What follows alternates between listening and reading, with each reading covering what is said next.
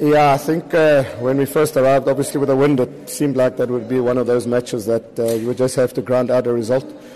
But as it turned out, both teams created a number of chances. We had chances to get the goal before we got the goal, and then after we got the goal, we had chances to get the second, which probably just solidifies it.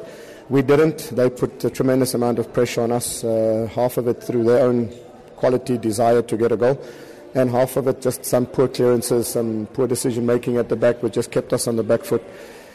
So yeah, a little bit fortunate in the end not to, concede for them to get an equaliser, but at the same time, one has got to just understand that I think in life when you work hard every single day, you have the unity, the togetherness, determination to do well. Sometimes you need a bit of luck to go your way, and hard work just sometimes does pay off where you get wins like tonight. But yeah, overall I thought we probably created the better chances on the balance of play, but we just need to be a little bit more clinical. But yeah, just in finalisation, is just really proud of the effort of the players to come out and grind a massive win for us. I mean, people don't realise the context. It's a back-to-back win. It gets us into 20 points.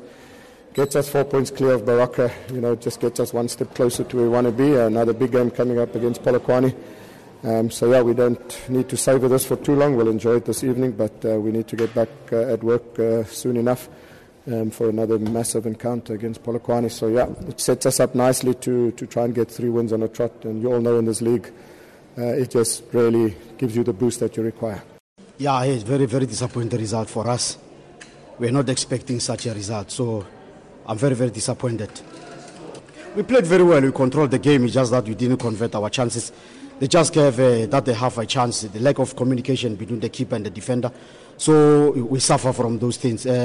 But we control the game. We have chances that we should convert them, but we didn't manage to convert. So we lost the game. Yeah, it was very difficult for us to play against the wind, but both two teams, first half, we play against them, against the wind. It was difficult for us to share the ball. Even you can see if maybe our keeper made a goal kick, the ball just roll over the air. So it was difficult. But the second half, we control it. We were playing with the wind. So we should just control that ball and then make sure that we score.